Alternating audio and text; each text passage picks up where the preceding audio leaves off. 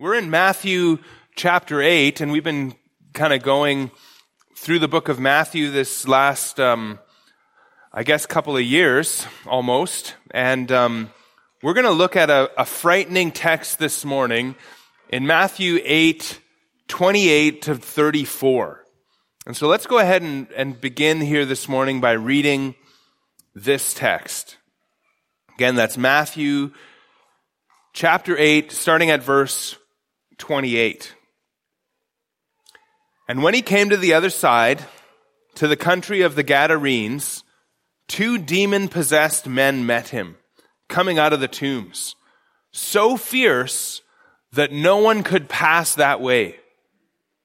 And behold, they cried out, "What have you to do with us, O Son of God? Have you come here to torment us before the time?" Now a herd of pigs was feeding at some distance from them, and the demons begged him, saying, "If you cast us out, send us away into the herd of pigs." And he said to them, "Go." So they came out and went into the pigs, and behold, the whole herd rushed down the steep bank into the sea and drowned in the waters. The herdsmen fled, and going into the city, they told everything, especially what had happened to the demon-possessed men. And behold, all the city came out to meet Jesus. And when they saw him, they begged him to leave their region. Now, I told you that this was a frightening text. And at first, you might think, yes, 2 demon-possessed men so fierce that no one could pass that way. That'd be frightening, yes? Fierce demon-possessed men coming out of the tombs. You know, we kind of read this and we read it in the comfort of church here or the comfort of our home and maybe beside the fireplace or whatever, and we don't really think about it. We don't really enter into it. But I would suggest that if there was 2 demon-possessed men standing outside the door, so fierce that none of us could leave by the front door this morning, we would maybe think a little bit differently about what's happening in this text. You'd think a little differently about the current situation. A couple of demon-possessed men standing at the door, not letting anyone go along their road. And so we need to try to, as best as we can this morning, enter into this story and imagine 2 demon-possessed men coming out to meet us from the tombs, crying out. That word is used sometimes as just a shriek, but in this case, they're crying out, "What have you to do with us?" And I'm sure Jesus Jesus' disciples were a few steps behind the master that morning as that started to happen. But there's another frightening moment here, and one that we might not as easily recognize. I called this message 2 frightening meetings. 2 terrifying meetings is actually what I called it. 2 terrifying meetings. The first is the meeting with the demon-possessed men. Then we see them begging to go into the pigs, and for a brief moment we have the demon pigs, and then we have dead pigs. That's the first terrifying meeting. The second terrifying meeting is in verses 33 and 34. The city came out to meet Jesus, and they begged him to leave. Now you might say, well, how is that terrifying?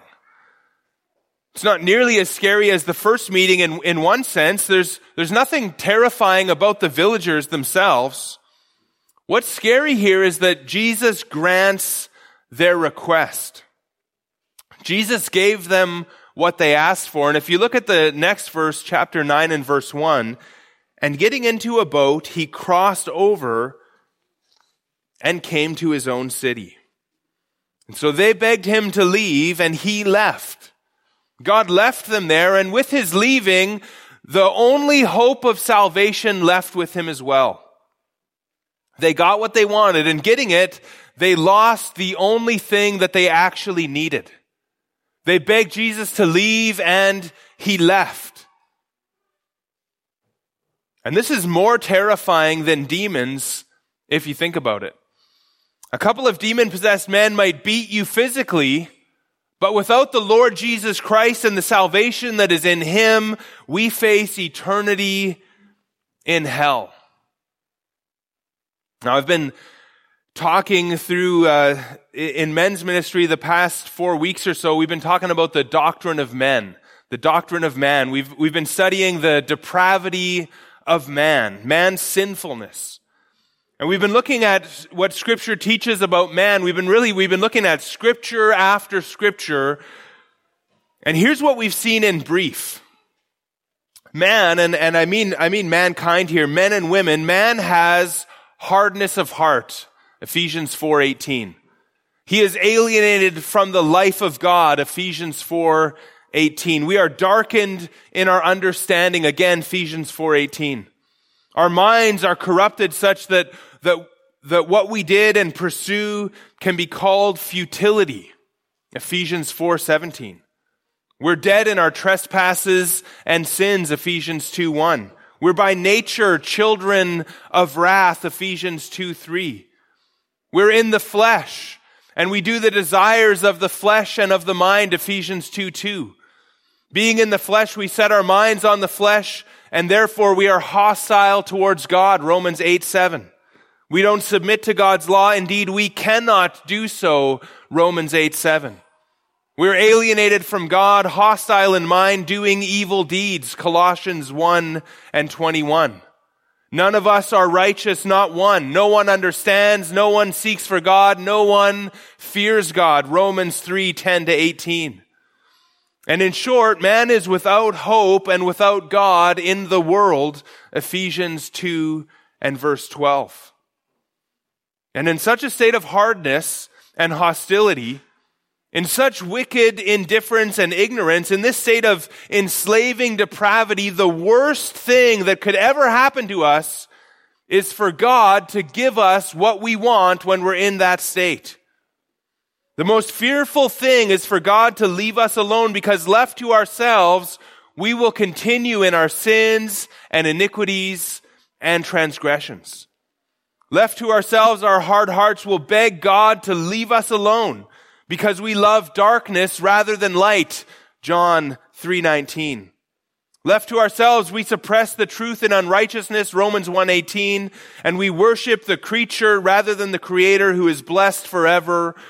Amen. Romans 1:25. And so the thought of God heeding a request to leave us when we're in an unregenerate state is a frightening prospect. And so we can thank God this morning that He doesn't always do so. We can thank God that He doesn't leave us alone and that He overcomes our darkness with the light of His gospel. We can thank God that He overcomes our spiritual death and makes us alive with Christ. Thank God that He sometimes removes a heart of stone and gives a heart of flesh. Because if He didn't do that, if He didn't draw us by grace, we would never come to Him. If He didn't choose us, we would never choose Him. We read this morning, and let's just go back there here, 2 Timothy chapter 1 and verse 9.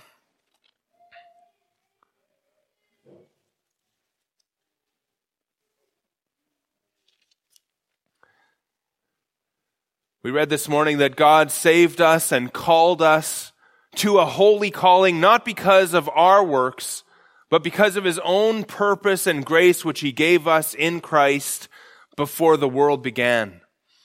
And so if we recognize here that if God didn't do this, if God didn't, by His own purpose and grace, save us and draw us to Himself, nobody would ever come. If He didn't first love us, we would never come to love Him, 1 John 4:18. And so thank God for His saving grace. He would have been perfectly righteous to leave us as we were, but He chose to open our hearts and reveal Himself to us. But in our text, He chose to leave those people alone when they begged Him to leave Him, and He departed from their region.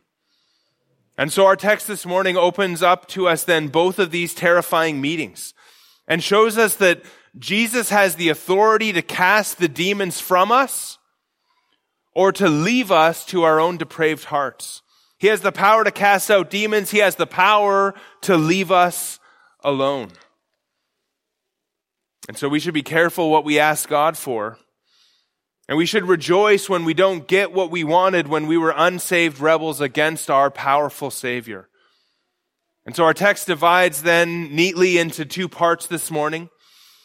First, we're going to see a meeting with demon-possessed men in verses 28 to 32. A meeting with demon-possessed men.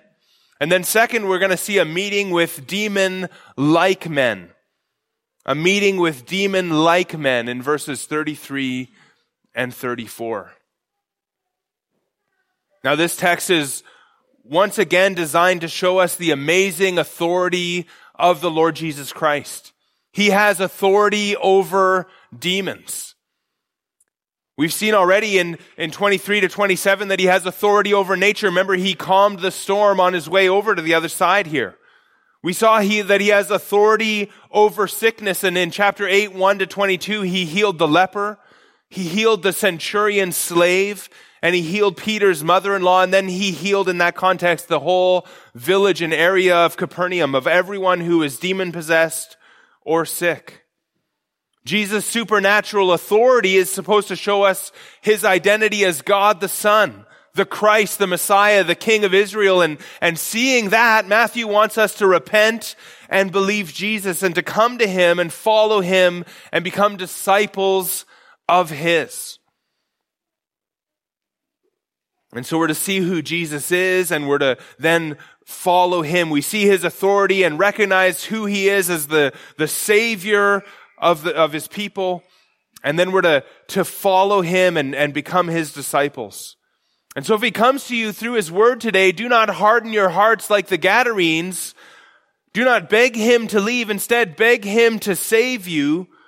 Or if you are saved this morning, then thank him. This is going to be an opportunity to thank him for what he's done in your life. And so let's look at these two meetings one by one, and let's see the amazing authority of Jesus Christ, or let's see the amazing Christ, the King of Kings. And we'll see him first in the meeting, number one, with demon-possessed men. A meeting with demon-possessed men, against verse 28 to 32.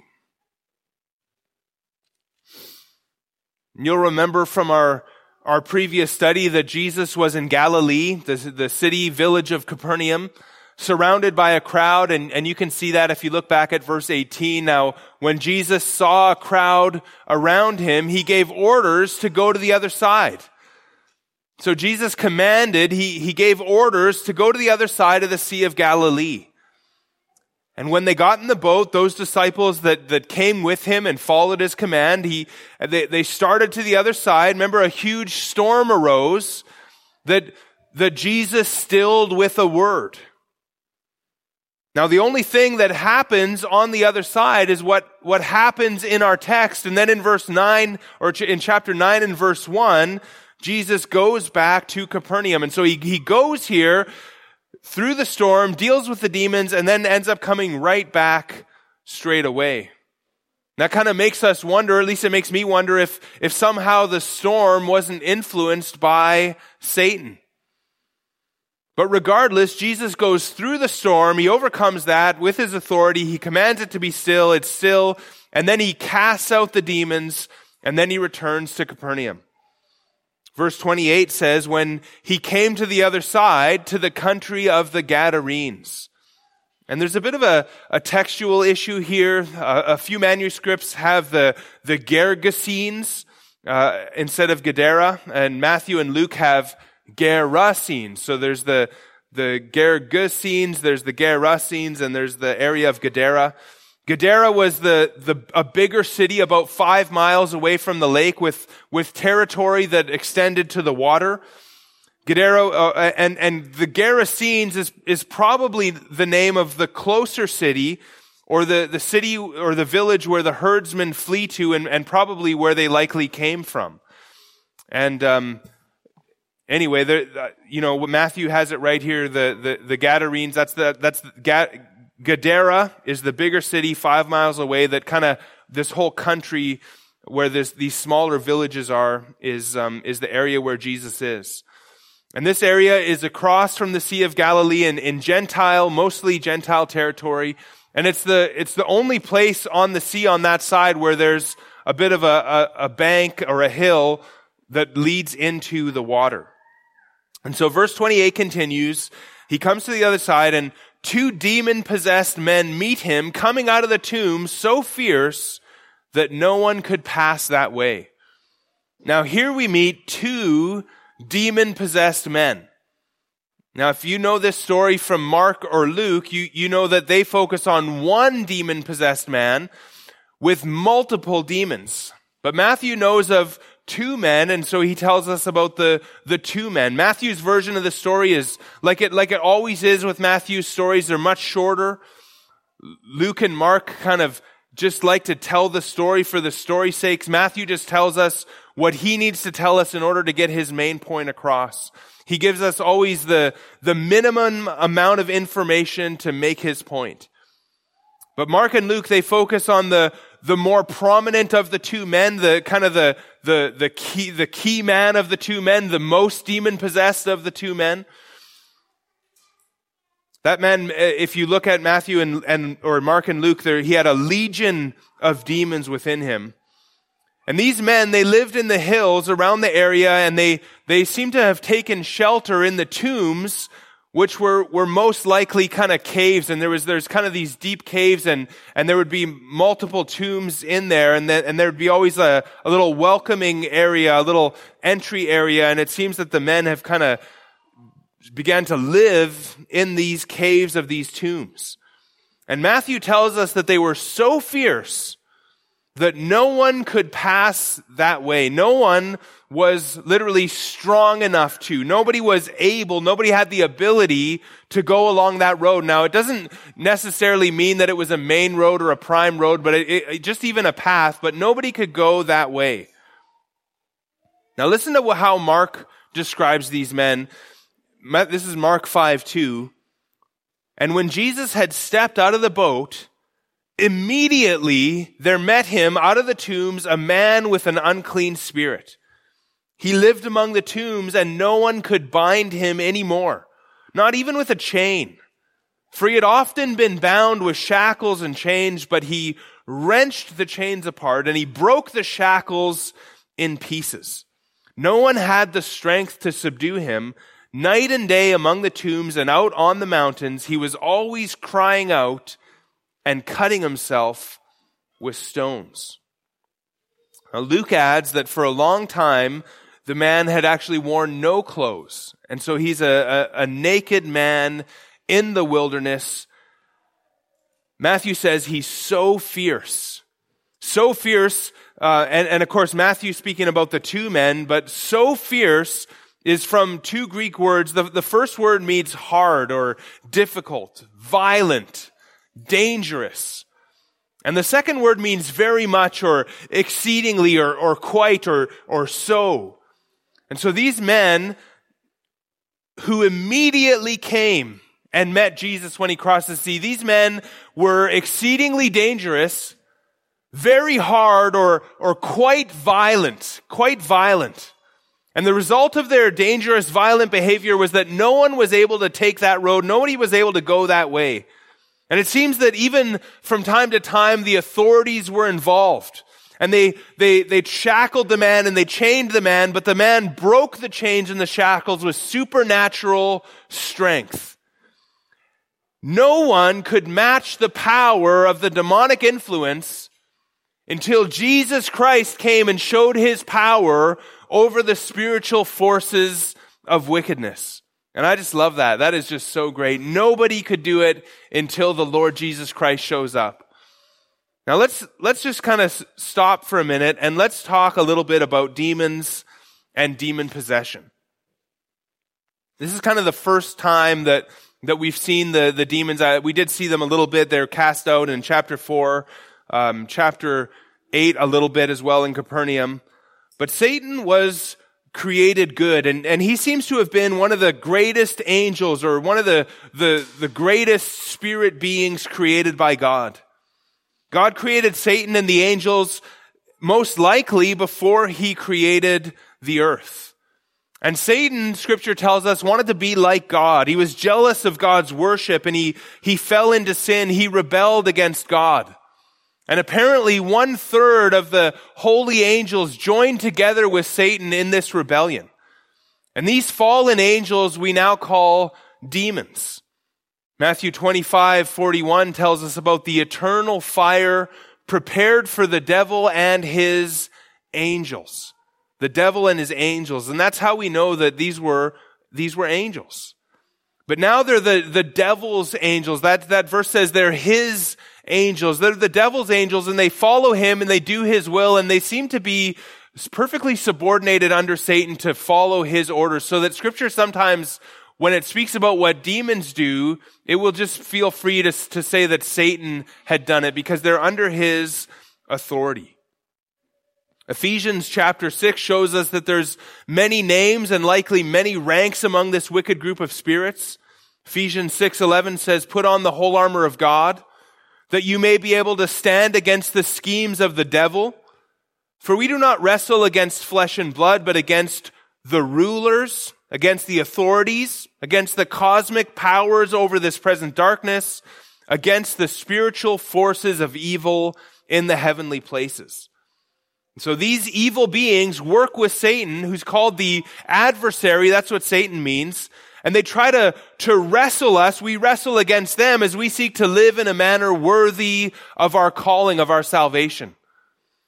And they're involved in tempting us to sin and to live according to the passions of the flesh and the thinking of the world. They somehow are involved in tempting us to do those things, to live according to the flesh or the world.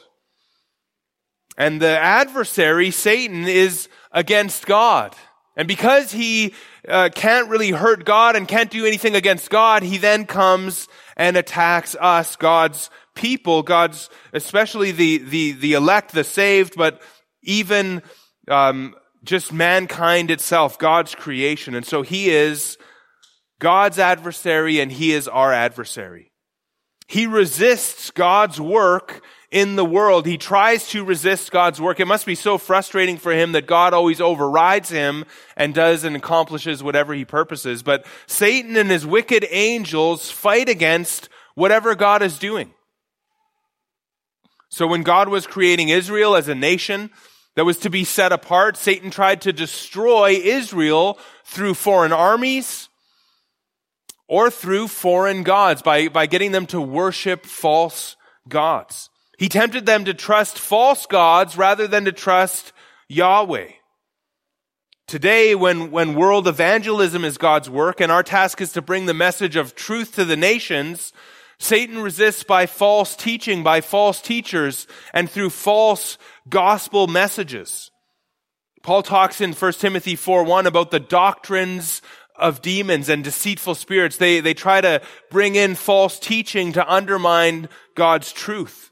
We're to bring the truth. Satan counters with creating false gospels or distracting us from the mission that God has given us.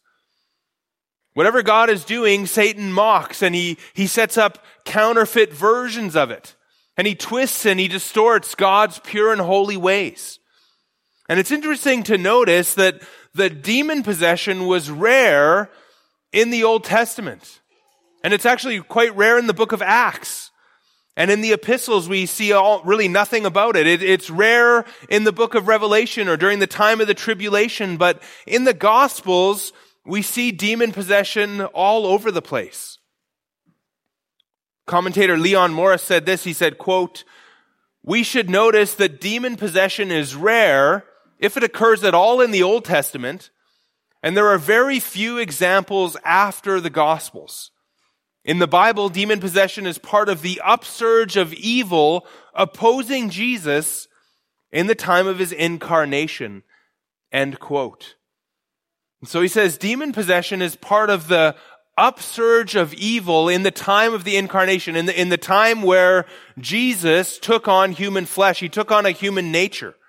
And so Jesus has come in the flesh. He's come as a man, God and man. And what do the demons do? Well, they mock it. They copy it. They imitate it by possessing evil men. And I think that explains, at least to me, it seemed very powerful. It explains why we see so much of it during Jesus' ministry and the earthly ministry of the apostles during the time of Jesus, but really almost nothing in Acts. I think there's one time where Paul gets annoyed and casts out a demon. There's also no instruction to the church to cast out demons. Now, I think it could happen today, but our mission, as I said before, is not to cast out demons, it's to preach the gospel. Demons cannot possess Christians. Christians are indwelt by the Holy Spirit of God. And we're told to submit to God, resist the devil, and he will flee from us, James 4:7. Demons did and presumably still can possess unbelievers. They seem to take control of the person to varying degrees. One preacher said it's not like a switch on or off. It's kind of like a slider. There's almost degrees of influence that demons can have over a person.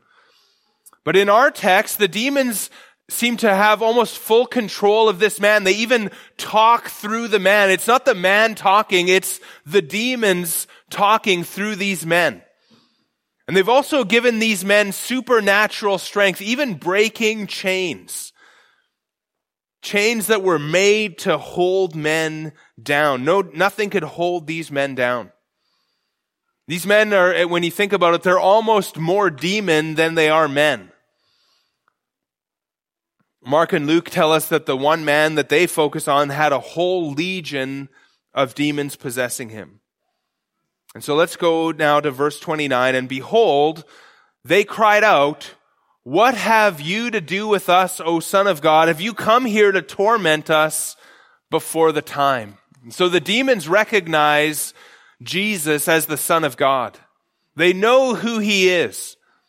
Now, the only other time so far in this gospel that Jesus has been called the Son of God is by Satan. In Matthew 4 and verse 3, the tempter came and said to him, "If you are the Son of God, command these stones to become loaves of bread." And again in verse 6, he said to him, "If you are the Son of God, throw yourself down." Now later on, by Matthew 16, verse 16, we're going to see Peter's confession. Peter says this, "You are the Christ, the Son of the living God." But that's not till Matthew 16. But for now, it's Satan and the demons who know who Jesus is. And they ask if he's come to torment them before the time. They know that Jesus is the one who will punish them in hell for their sins.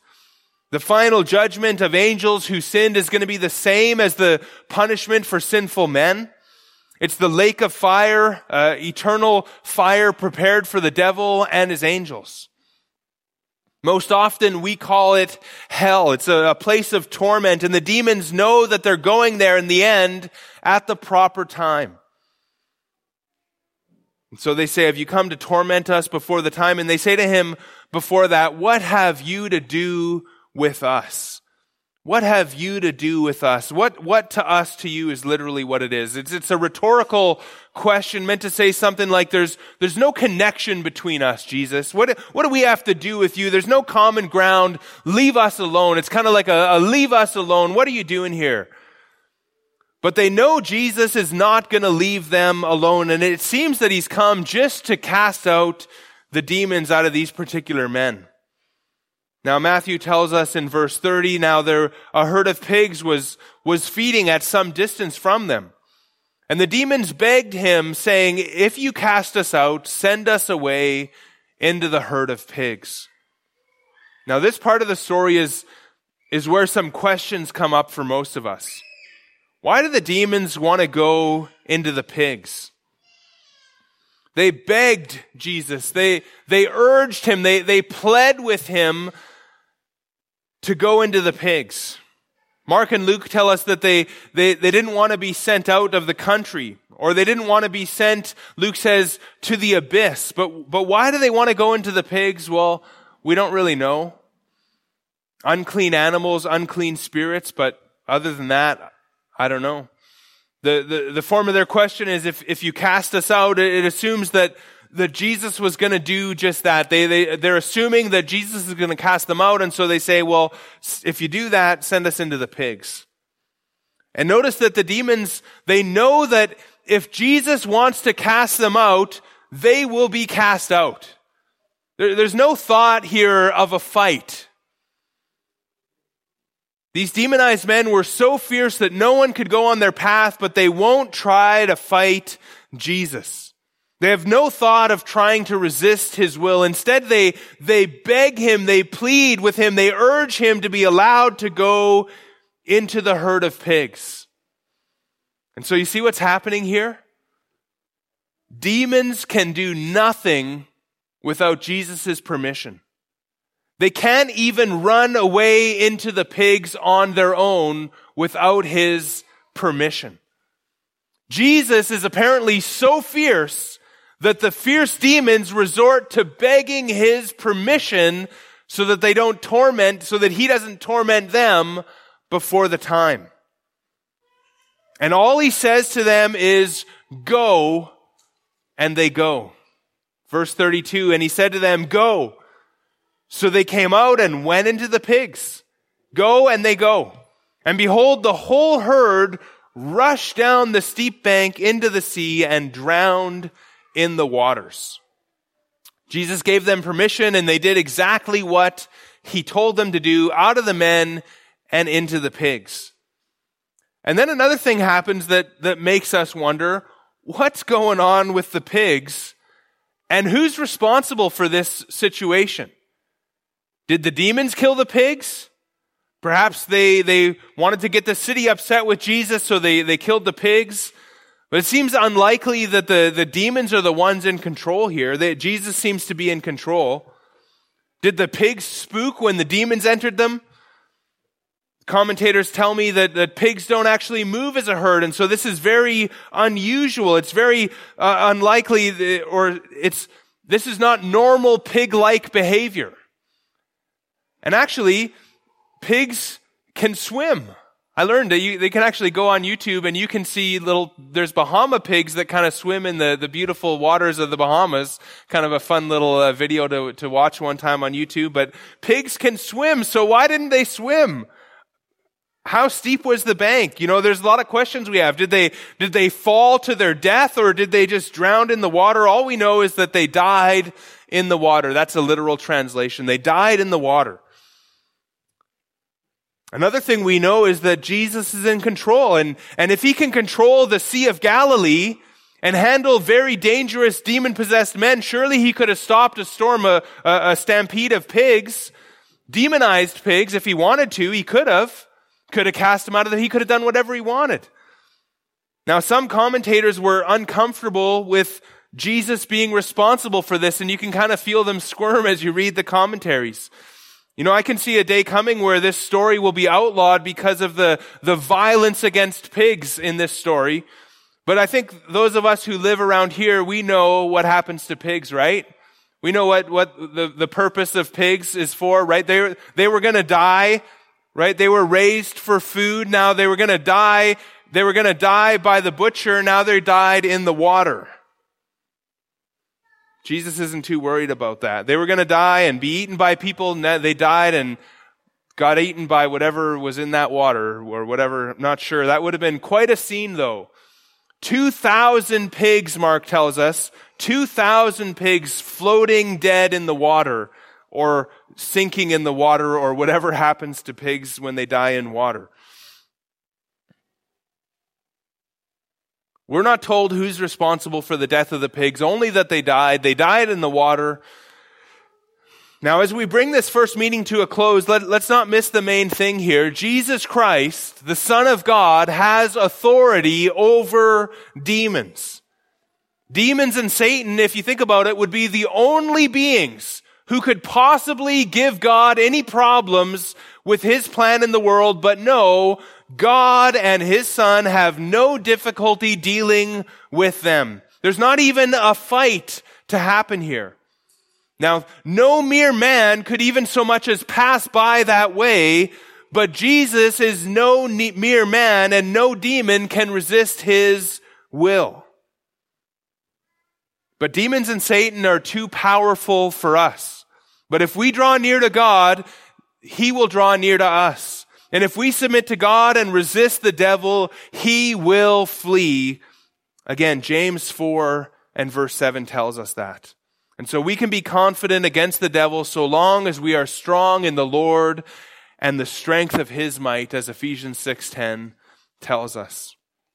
1 John 3:8 says, the reason the Son of God appeared was to destroy the works of the devil. And so we can take courage in the wrestle against these beings. We can take courage in the Lord. And that was the meeting with demon-possessed men. Now let's look at verses 33 and 34 and see the meeting with demon-like men. A meeting with demon-like men. Look at verse 33. The herdsmen fled, and going into the city, they told everything, especially what had happened to the demon-possessed men. And behold, all the city came out to meet Jesus, and when they saw him, they begged him to leave their region.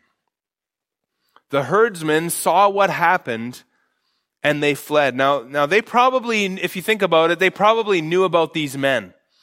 That's why in verse 30, they were at some distance away.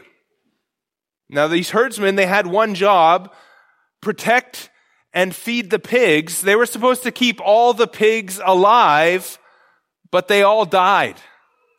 You know, that's a bad day at work. And you could imagine going back to the boss.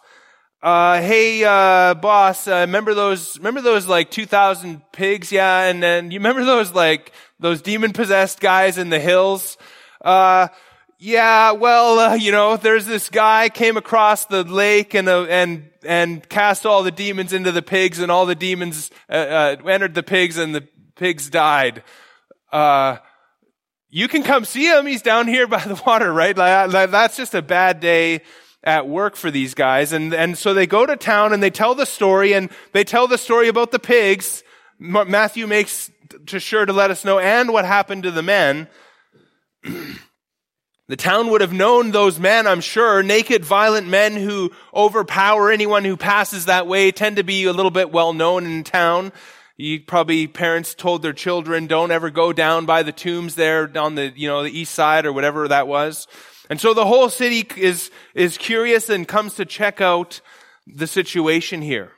Now you might think that they'd be happy, and this is a great opportunity for the gospel to go forth.